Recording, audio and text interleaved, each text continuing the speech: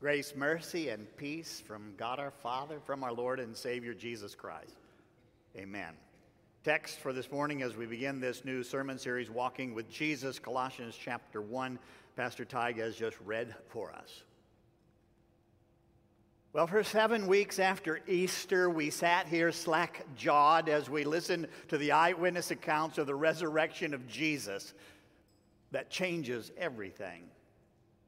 And then last week, we watched the dramatic fireworks and witnessed the wind display of the Holy Spirit, and Vicar Joel stood here and unpacked the pattern of Pentecost, that threefold miracle of the day that continues even now in our lives. Perhaps you remember the miracle of speaking the gospel in a way that captured people's attention. And then the miracle of hearing that penetrated those first listeners' heart and resulted in the miracle of harvesting. That's the ingathering of some 3,000 people into the kingdom of God, which is the world put right. That begins even now through our faith in Jesus and will become permanent and complete when he comes again.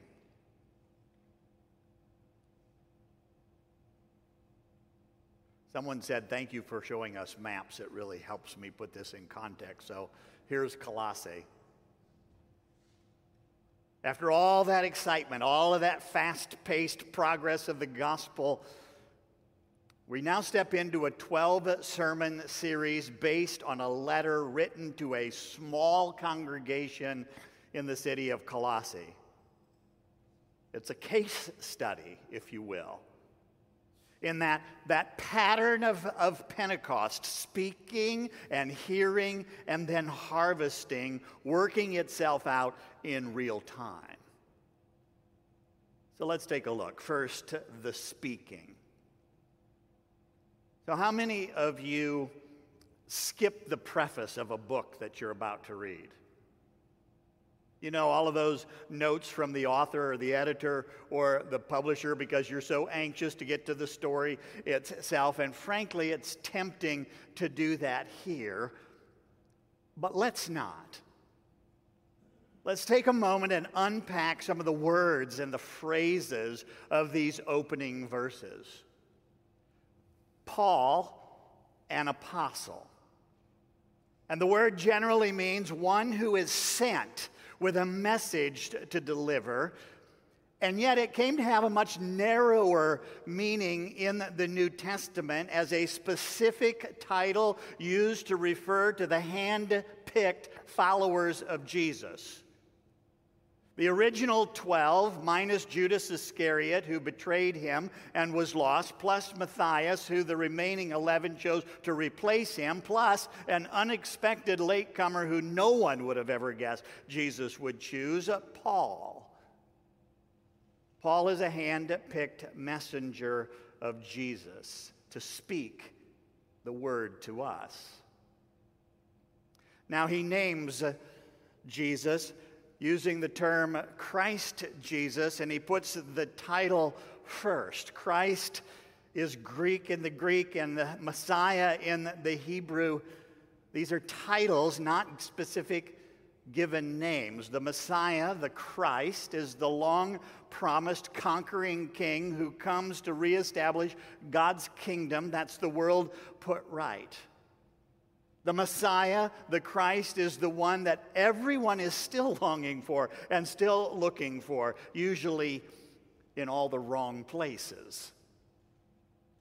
Jesus is his given name, a name that means he will save his people from their sins. Timothy was a young helper that Paul had recruited along the way. Then it's to all the saints, which you need to know in the New Testament are not extra special, extra good followers of Jesus. A saint is any and every person who believes in Jesus. The word literally means holy people, which is what you become when you believe.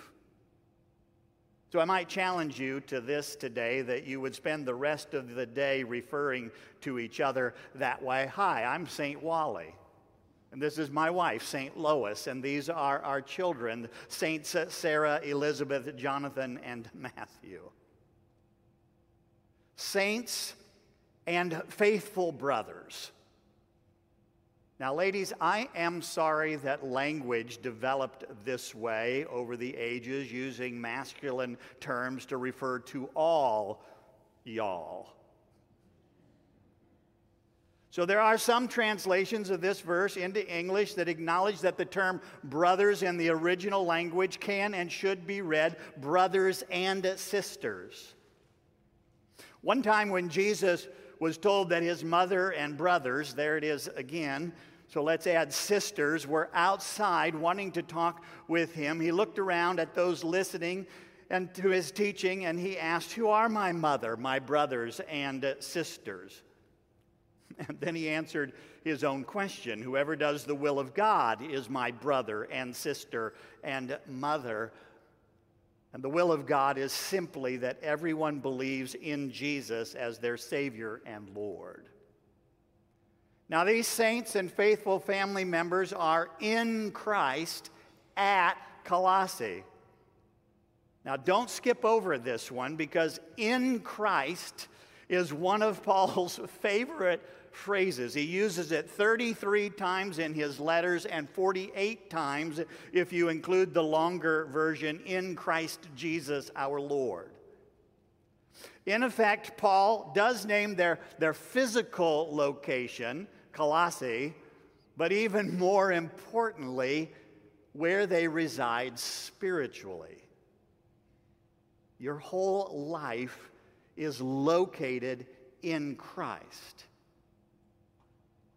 which makes you a resident of the kingdom of God. That's the world put right, right with God, right with one another, right with the creation right now by faith until Jesus comes again and makes all things right permanently.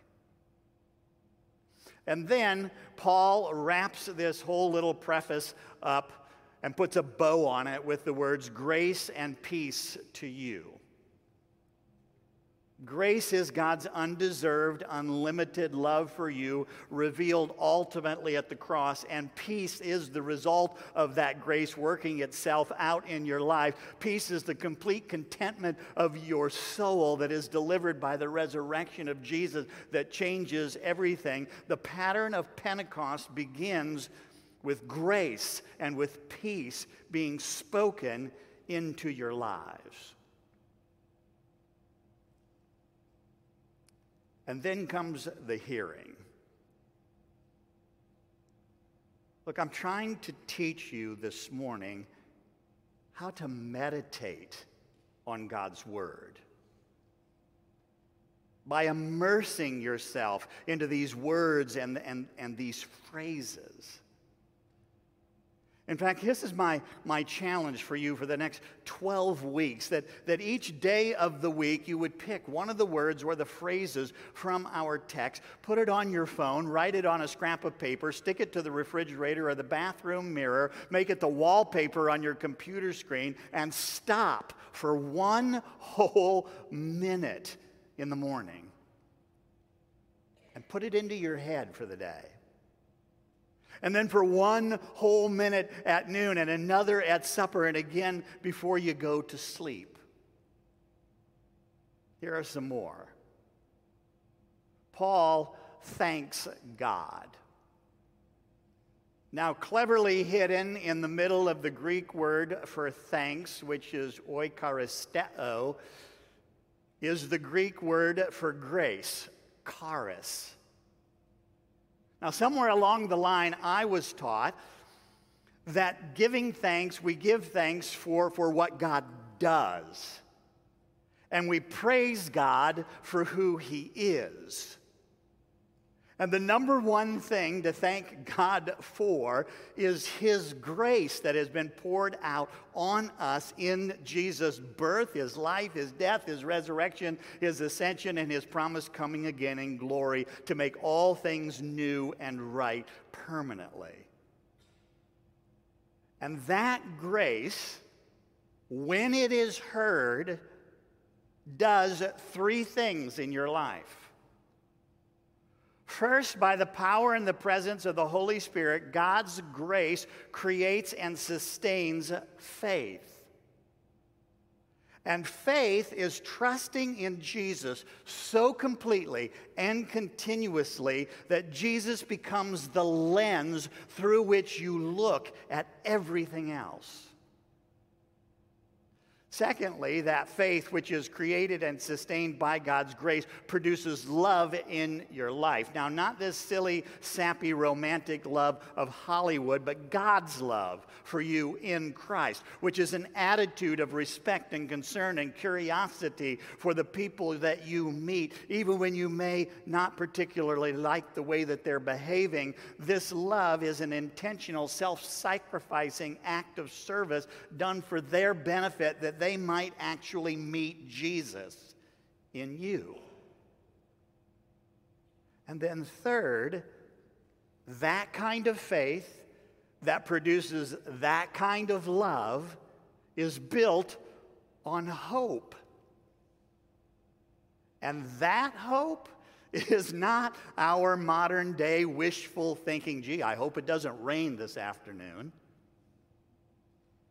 That hope is the absolute certainty of something in the future that you are simply waiting for in the present. It is the hope, it is the certainty that Jesus will come again and he will make the world right once and for all. And so you have them. Faith, active in love, based on hope, is a summary of this entire sermon series and all that it means to walk with Jesus every day. When you hear the good news about Jesus' life, death, and resurrection, he creates faith that produces love that is built on hope, the certainty that what we have now, people, is not all there is. That a new heaven and a new earth is waiting for us just around the corner of time.